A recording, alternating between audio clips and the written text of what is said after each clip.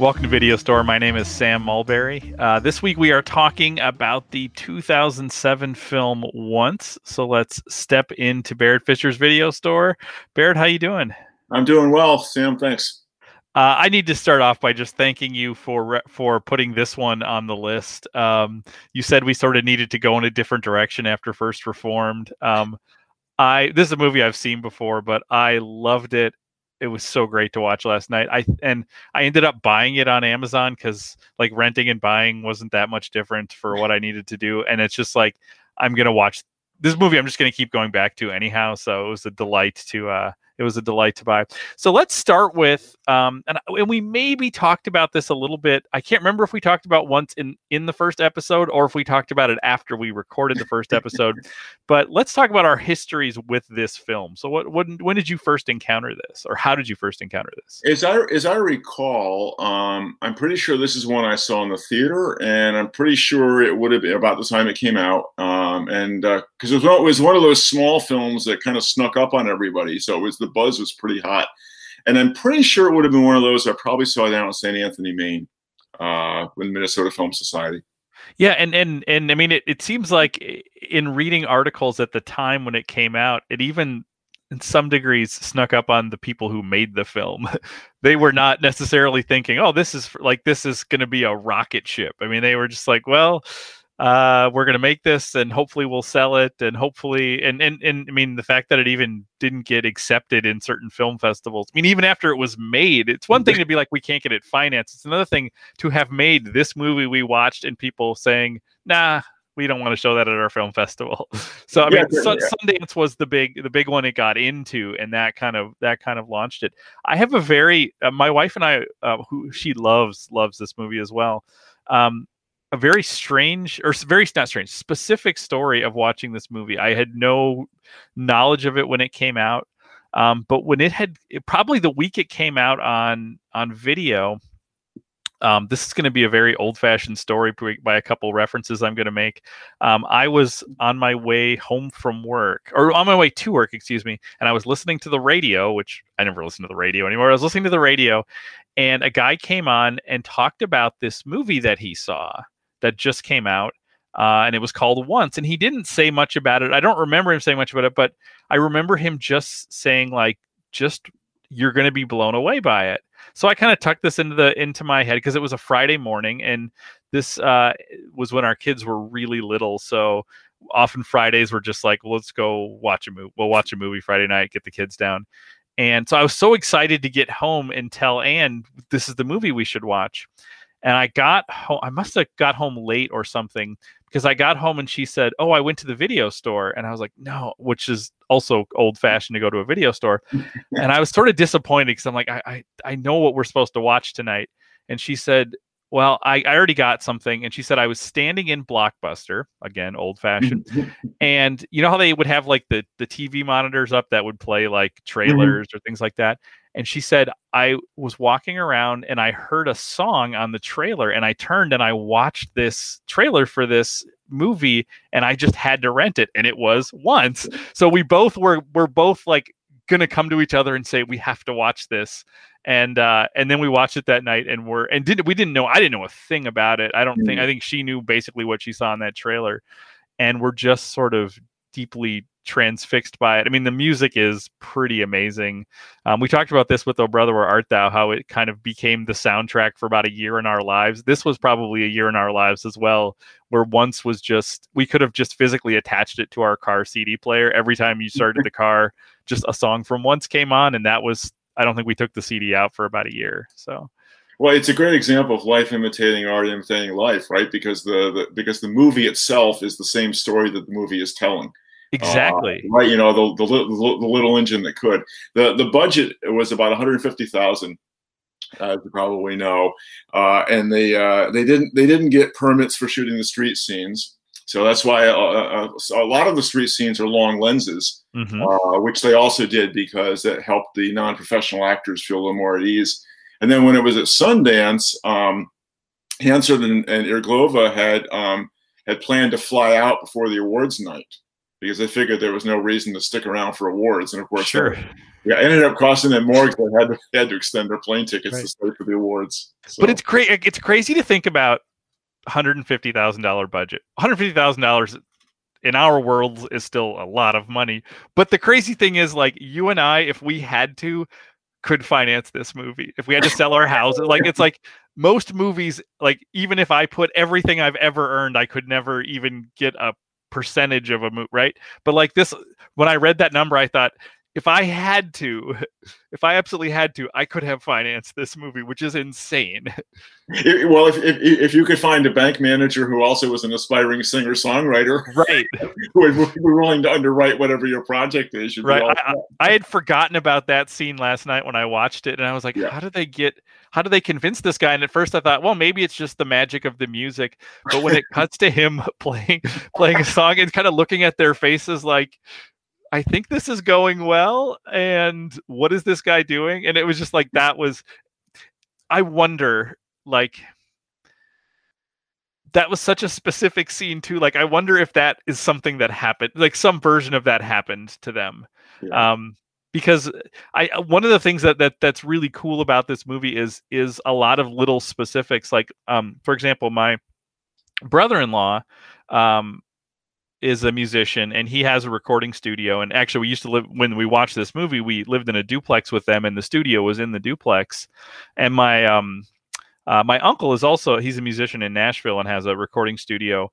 And so I already knew about the car test for like that's a very real thing that my brother-in-law says, at a certain point you get so used to hearing it in the studio with these like massive perfect speakers, and he says you kind of lose sight of it, and you actually have to go out and listen in like a kind of a beaten up car with not a good sound system. Be like, how will this sound for people actually listening? So when I got to that scene, I was like, oh, that's like a very real detail for recordings.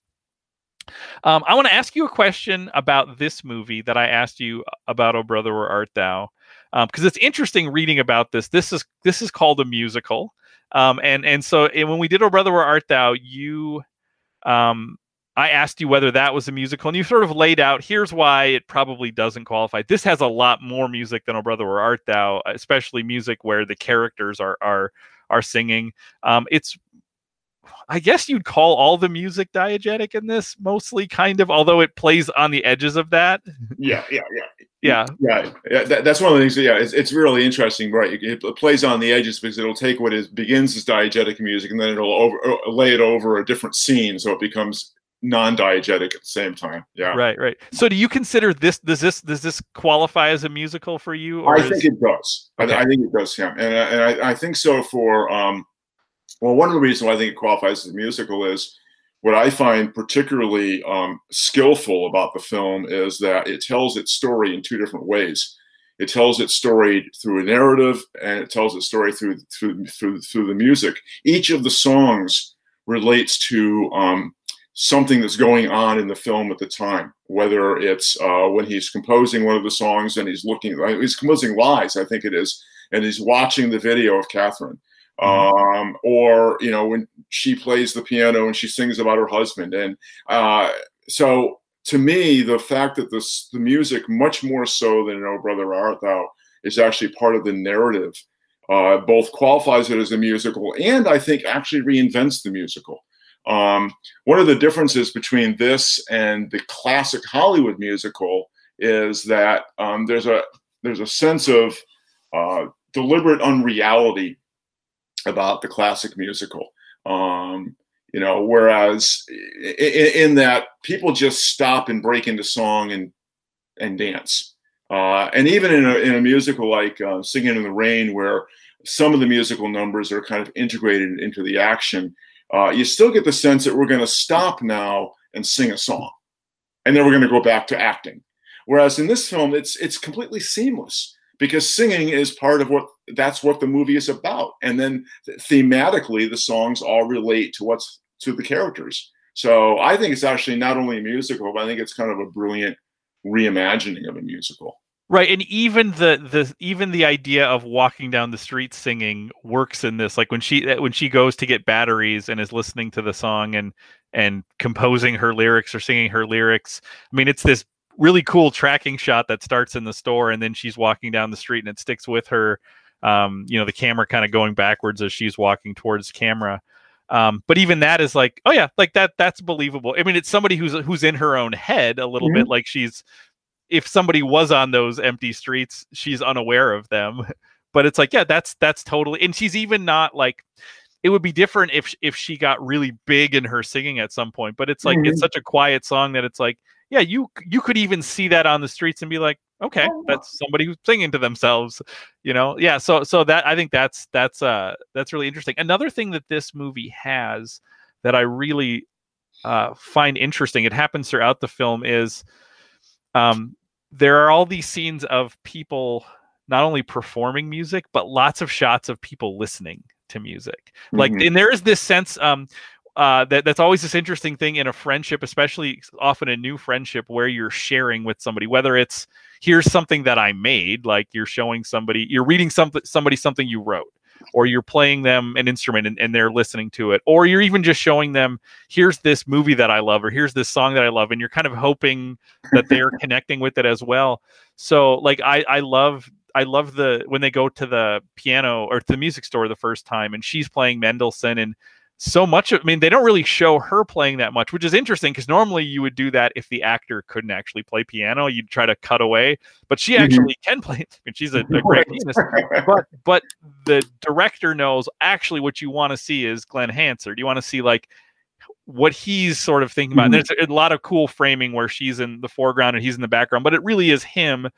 So it's less focused on the person playing and more on the person kind of reacting or responding to it. And then when they do Falling Slowly right after that, like it starts with her listening to him, and then she starts playing, and then it starts being him listening to her, and like that's just this moment of discovery thing that I just think is really cool. And then throughout the movie you have the guy in the recording studio, like you start to realize this, you know, at first he's like, you know, these guys, I'm whatever, and then when they start playing, he's like, oh man, they're legit. Like this is actually kind of great, and you see that sort of relationship blossom. So I love that type of thing, because there's always that nervous feeling when you share something with someone, especially if it's something you've made where in your head this is something you're proud of. But even though these are talented musicians, there's still this vulnerability of like, yeah, here's my music. Or even at the very end with the dad, when he's showing him,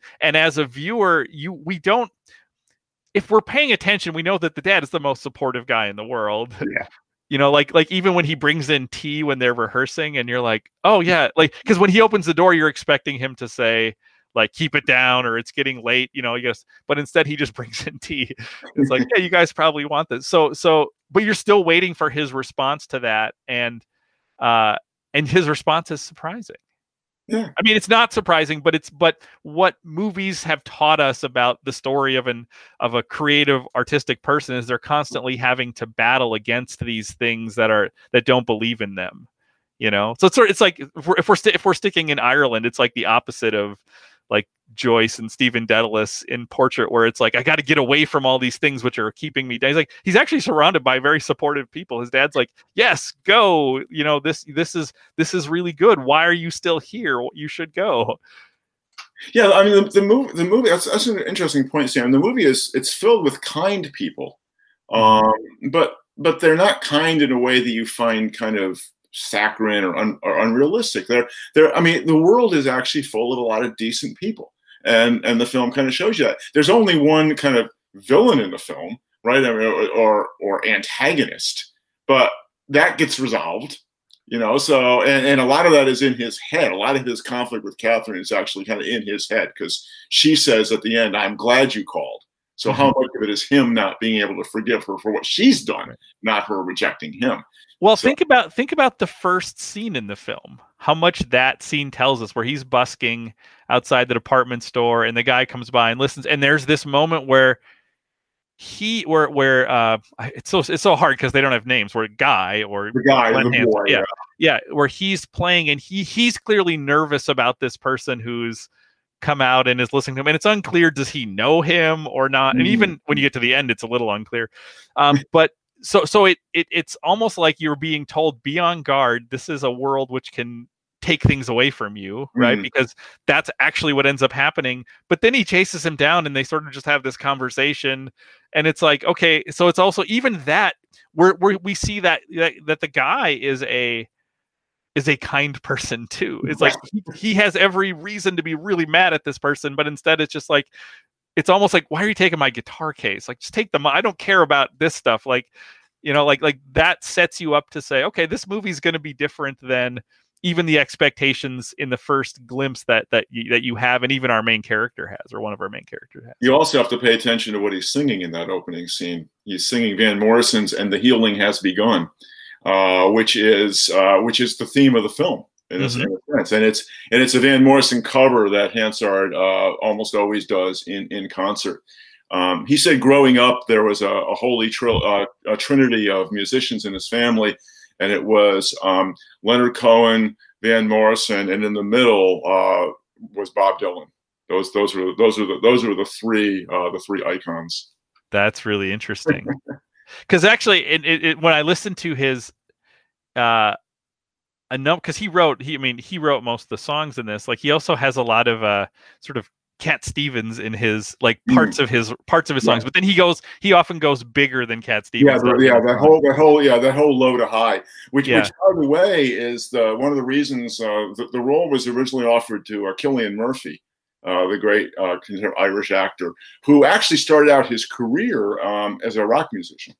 So Murphy could sing. That wasn't the issue. And that's the other thing we should say about musicals. The issue with musicals is always, can somebody both act and sing? And usually the priority is put on, can they act? And then if we need to, we'll overdub them, which is the story of Singing in the Rain. It's also why Rex Harrison in My Fair Lady is the most ridiculous thing I've ever seen. As much as I love Rex Harrison as an actor. But anyway, Cillian Murphy turned down the role for two reasons. And one was he didn't think he had the vocal range for the songs. And the other was he was very concerned about acting opposite a non-actor. Evidently, most real actors, you put them in a film with non-actors, they get very nervous about that. So, well, what's interesting is the flip side is Hansard was unsure about doing this because he's not. I mean, he was in The Commitments in 1991, which I recommend, by the way. Right. The Commitments. The Commitments is part of a trilogy. It's The Commitments, The Van, and The Snapper. But The Commitments is the best of the three. So if you liked Once, it's not a musical, but The Commitments is definitely worth checking out. Right. So he was nervous about being in it, and he actually pointed to part of that trinity. He pointed to Bob Dylan. He says, I've seen Bob Dylan in films, and I constantly think, Bob, why are you there? He's like. The best part of Dylan's appearance in Pat Garrett and Billy the Kid was the song that he sang. The acting is not there. So, and what's interesting is but then he went on, this is from a piece in the New York Times. He went on to talk about, he had to think about acting as sort of like being on stage as a musician. It's like, he says, actually, that is a lot like acting, because people are coming expecting a particular performance, and no matter how you're feeling, sometimes you have to just act like the person they're coming to see, rather than means that there's vulnerability in it, but he's also it's sort of like an acting performance. So that was his way into this into acting in this movie, is sort of thinking about kind of the same thing you're doing on stage. Yeah, and I think they both are kind of natural actors, and it's interesting to me how some musicians have that crossover ability and some don't. So for every Chris Christopherson, there's a Paul Simon. But both of these, I think, are really they seem to be natural, and I think part of it too has to do with their personal chemistry, both before, during, and after the film. I think that has a lot to do with it. Absolutely. So we've already talked a little bit about this, but I just want to. The thing that is interesting about this movie is that you keep, and this was my impression the first time I saw it, and it was what I was wondering, because this is only probably the second time I've seen the movie, even though I loved it the first time. I was kind of afraid all these years later to watch it again and be like, was it really as magical as I thought it was? Because when I first saw it, my impression was And maybe if this is even set up by that first scene is like, I can't, everything about the way a story is supposed to be told is I keep waiting for something to go wrong. I Mm-hmm. keep wait, and there are small moments, but this is about mostly a bunch of small successes. Mm-hmm. I mean, but it was interesting because even as I watched it last night, it's so effective. I still, even though I knew where it was going, I still kept feeling like there's this weird uneasiness underneath the film, even though you never get to the point where the like catastrophe you're expecting that they then need to overcome happens. And when they go into the studio to look at it for the first time and he says the price, and you can look on their faces and they're like, well, there's no way we can afford that.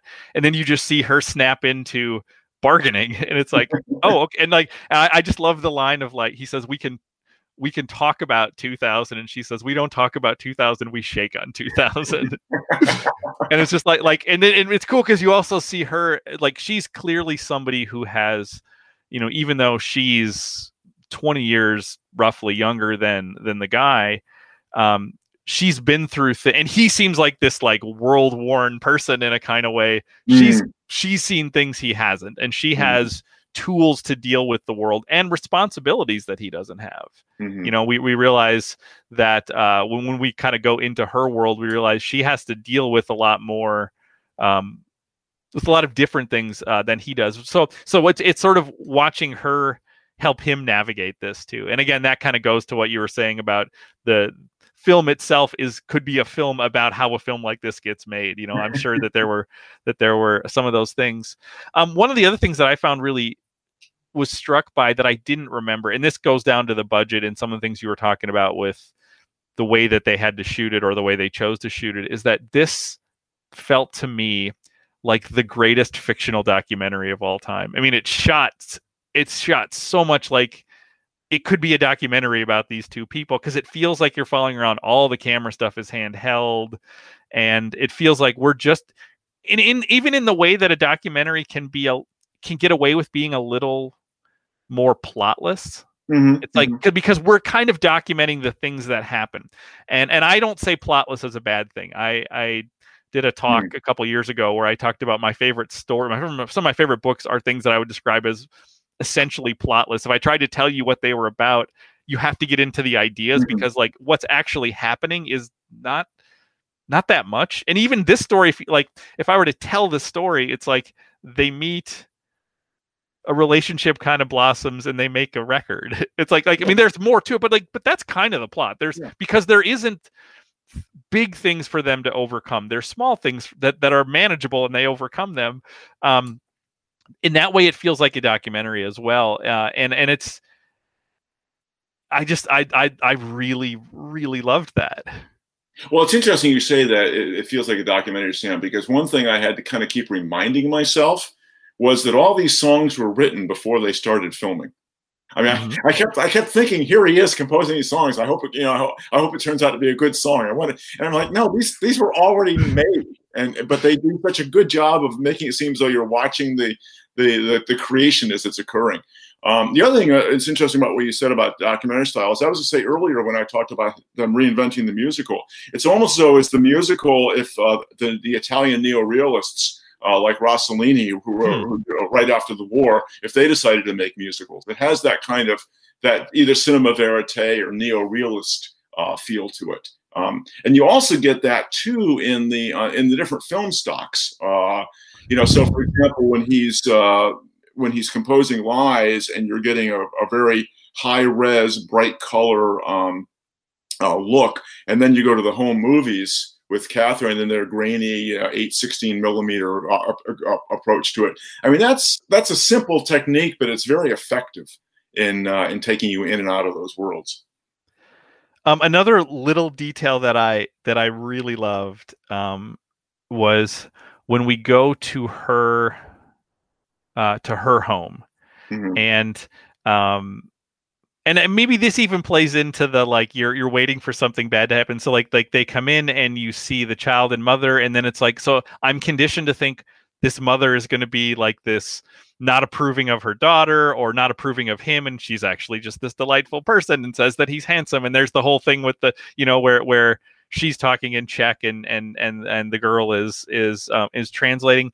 But then there's another moment where I expect things to fall apart when the three other Czech guys come in to watch TV, and you're like, oh, something's, and it's just like, oh no. And then those are just these like delightful guys who are like, we love this show, and they start quoting lines because this is how they learn English. And it's like, again, it becomes this thing which you're expecting to be in the beginnings of a problem is just like this sort of specific thing. It's like, oh, it's exactly right. And that's what the world of immigrants would be like. I think we're like, they're this community within a community, and this is the one TV, so they all come and they watch this, and this is, and you see those guys then again later kind of in the background of things, and again, that seemed like just a very small specific little touch that I really, really enjoyed. Well, for some reason, Sam, that scene I collapsed in laughter. I just found it so funny.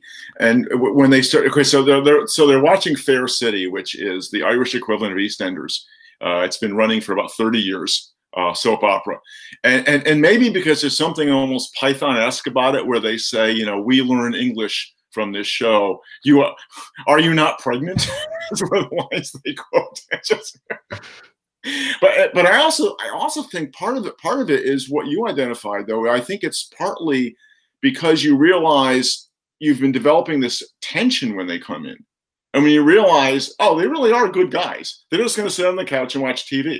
I think that's, to me, part of my laughter was just kind of a relief that this isn't going to turn out to be a sinister situation or anything like that. Right, and you also realize that it's easy to see the guy as pretty lonely. I mean, he has his dad. He's out there singing. It seems like he's either working on a vacuum cleaner or singing both day and night. He has this little room that seems to be above the shop, maybe where they and then you go to her life, and it's like her home is actually bursting with life. She has her mother and her daughter, and you get this bigger sense. Even as they're walking up the stairs, there are people coming and going, and it's bursting with life, and not necessarily in a way that is something she needs to fly from or escape from, because that's the other thing you would expect, that this is going to be the thing that's going to get her out of this. And like, she has problems in her life, but I think that is interesting too, is like that seems like a much more alive place maybe than his apartment or his room is. Yeah, and there is that very sad shot where she gives him what she knows is what we know is a brush off when she says she's going to come later. And then there's a shot of him outside the shop as it closes and it's dark, and he's just standing there waiting fruitlessly for her. Yeah. Okay, so that actually is a great segue into a question I want to hear you talk about, which is, as you think about this movie, is this movie a triumphant story? Is it a sad story? Is it both? Like, how would you ultimately describe what this story is? I think it has elements of triumph. It has elements of fairy tale. The fact that he's able to get the record made in a way that's maybe a little more seamless than it would be in, quote, real life. Mm-hmm. So I think it has that element of triumph. But I also think what I love about the way the films work structurally is it refuses to bring the boy and the girl together. Mm-hmm. And the director wanted to. He did, and that's why the title is Once, because they were supposed to make love once. And I really, really admire. I think it was Irglova herself. I think both of them said, "No, that's too cliche. We don't want to do that." So you have the kind of the triumphant arc of the record being made, but then you have resolution in a different direction. Despite her misgivings about the husband, right? They're going to try to make that work. And he's going to go back to Catherine because he really hasn't gotten over her. So it's a funny resolution that actually drives the two characters in opposite directions. But I think it's a lovely way to both kind of have your cake and eat it too. Mm-hmm. And here's what I thought of as I was watching it, and this is maybe I'm just trying to see connections between things we looked about, but I when I saw her playing the piano, kind of looking out the window, and how it sort of, the camera pulls back, from there. It's one of the last shots of the film, maybe the last shot of the film. Yeah. And he's gone to London, and there was almost this moment where it's like, where he was like, "Come with me, we'll go do this."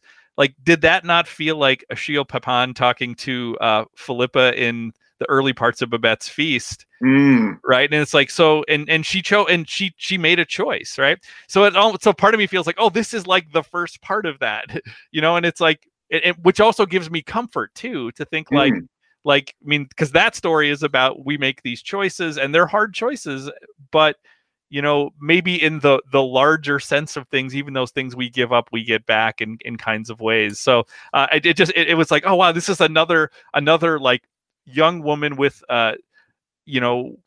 who's given this who has a gift, but also has things that are keeping her where she is, and and she makes a choice at the end, and like, we can feel however we want about that choice, what she should have done or shouldn't have done. But Babette's Feast tells us stories are much bigger, and even like the larger spiritual story is much bigger than that. So I that like jumped into my head as I saw that camera pull away. I thought, oh, it's Philippa. It's that story again. So you mentioned what the director, a writer-director, said about the title once. What do you think about the title Once? Because I actually think, we talked about this with First Reformed a little bit. Like, I think this is a title that can be interpreted in lots and lots of different ways. So I'm sort of curious, as you think about what that means as a title for this movie. What does it mean to you? I think there's a couple things it can mean, Sam. I think the most obvious one would be Once Upon a Time, which allows the film its kind of fairy tale element. And that, I think, is nice in referring to what you might call the music plot. And then I think Once also refers to their relationship. This is something that they are going to do once, and that's it. So I think it kind of works in both of those references. Yeah, to me, I always read it as sort of a version of the fairy tale thing, but almost more like, I mean, this projecting these people's lives out further, regardless of whether their lives are successes or not. That I could see, we'll keep this in something like Dublin, going into a pub, and a story starts with once, and then the story plays out. Like, it's like, so it is sort of a version of like Once Upon a Time, but it doesn't even need to have the fairy tale, part of that. But it's just like this is a thing that happened, and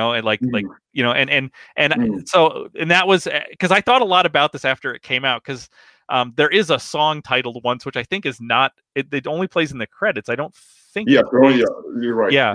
And so, and I remember reading people writing about it at the time, or talking about it at the time, and they were talking about once as in like once in a lifetime, and I'm like, that's not what it is. It's that doesn't feel like, it feels like there's, because the movie doesn't feel like that. The movie has this, because starting a story once can be, I'm going to tell you this story about this great thing in my life. It could also be the way you start a story about regret. It could be a story, like, it could be any of those things. It is like just one of those, this is the, let me tell you a story. And that leads, I think, to, again, sort of the documentary, the plotless part of it is like, let me just tell you about something that happened once, and I just, I love that. I love that. And I love that it's a title that the director had one meaning for, that ended up not even being part of it, but then it can take on these other things which fit very well with it. And isn't Once the first word of A Portrait of the Artist as a Young Man? I believe so. Yeah. Very, very good in Irish. Yeah. Anything else you want to talk about with this movie? I guess I wanted to say something about the way the movie handles exposition, and how it begins with her, of course, asking him a whole bunch of quite personal questions as he's busking, and you have to love her directness. And so the first part of the film, she is kind of pursuing his story. So she asks him when he's busking, and then she's pressing him for more information on the bus, and he makes up the Hoover Sucker Fixer Guy song. But then it turns the other direction when they're on the motorcycle and they're up on the hill, and he's pressing her with questions about her husband. So there's a nice kind of symmetry there. And also say as an aside, Sam, I always get nervous in movies when people are in cars or on motorcycles. Right. Especially in cars, because they always are turning their heads and not paying attention to the road in a way that I don't think real drivers actually do. Anyway, so motorcycles make me incredibly nervous. I was very nervous around that scene. But to me, that's kind of interesting how they both kind of get a chance to sort of pursue the other story and get the other to fill in the backstory.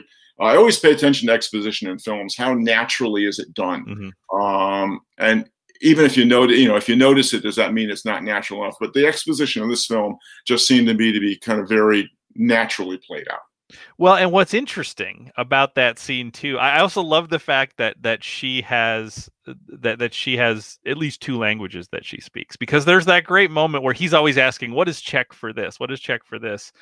And he asks her, "What is Czech for? Do you still love him?" Right? Right? And then he says it.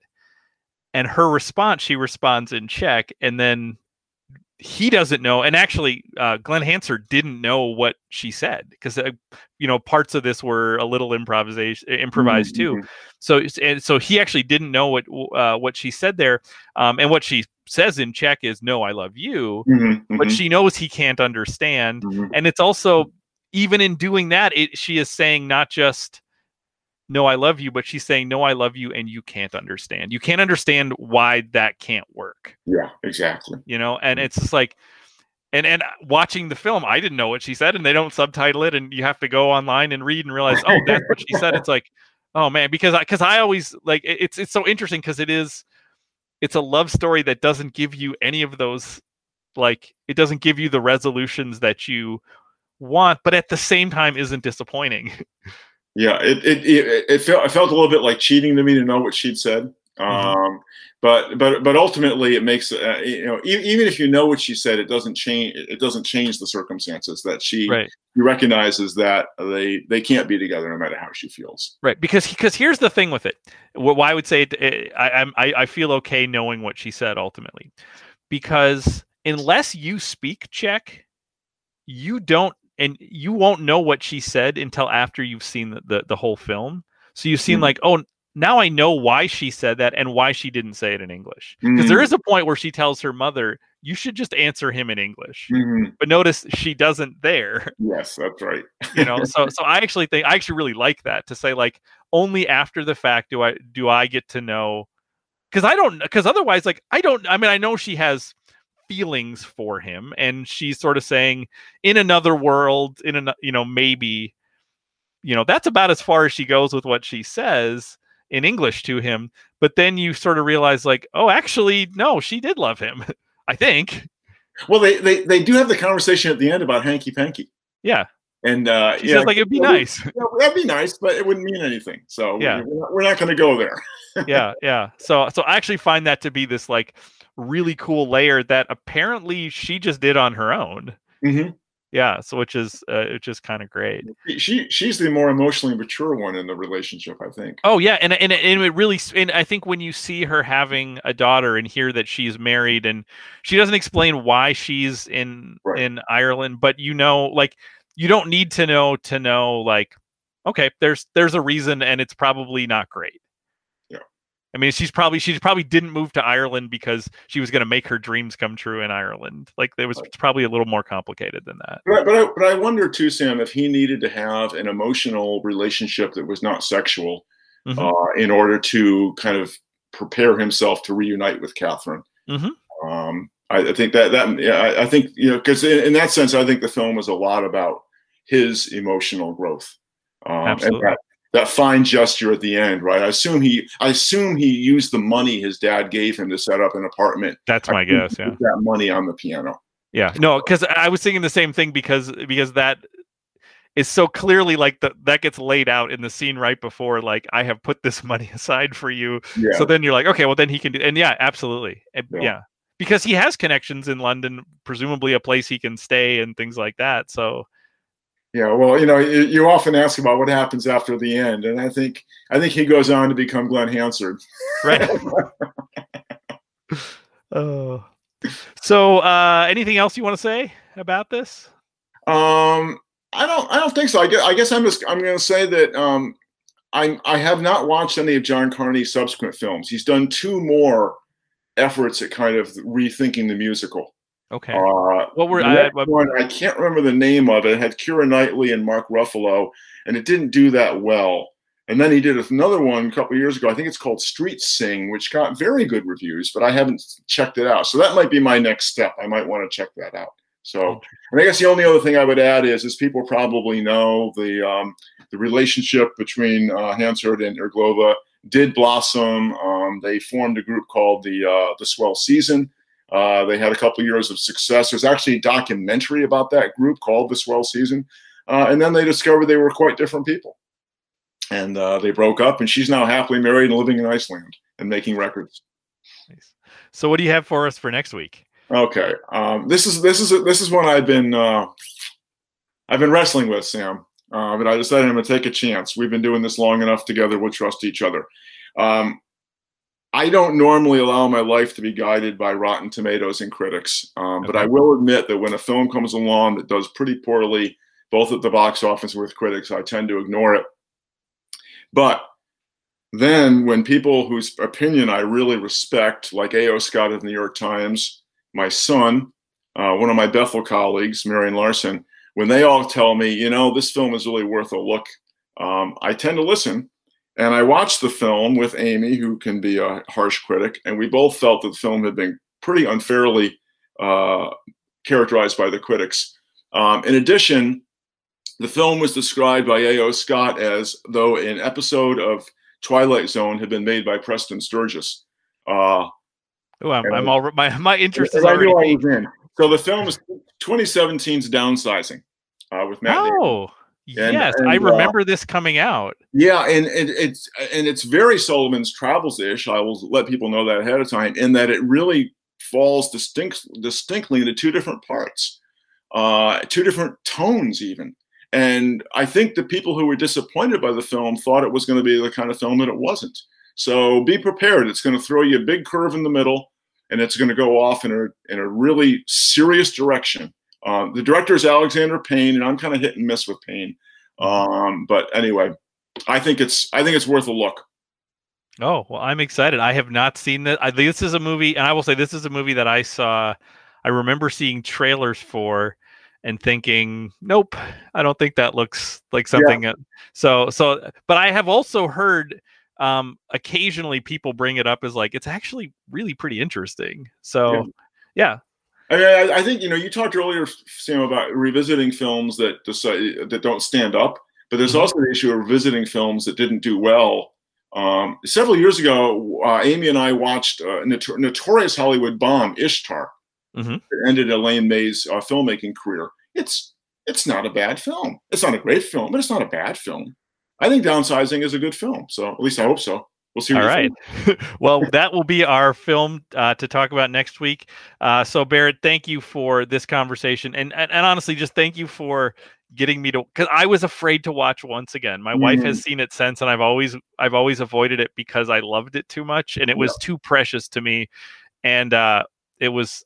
Now I know I can go back to it whenever I want, and it is what I think it is. So thank you very much for that. That's all the time that we have for this week. We will catch you next week as we talk about the movie Downsizing in the video store.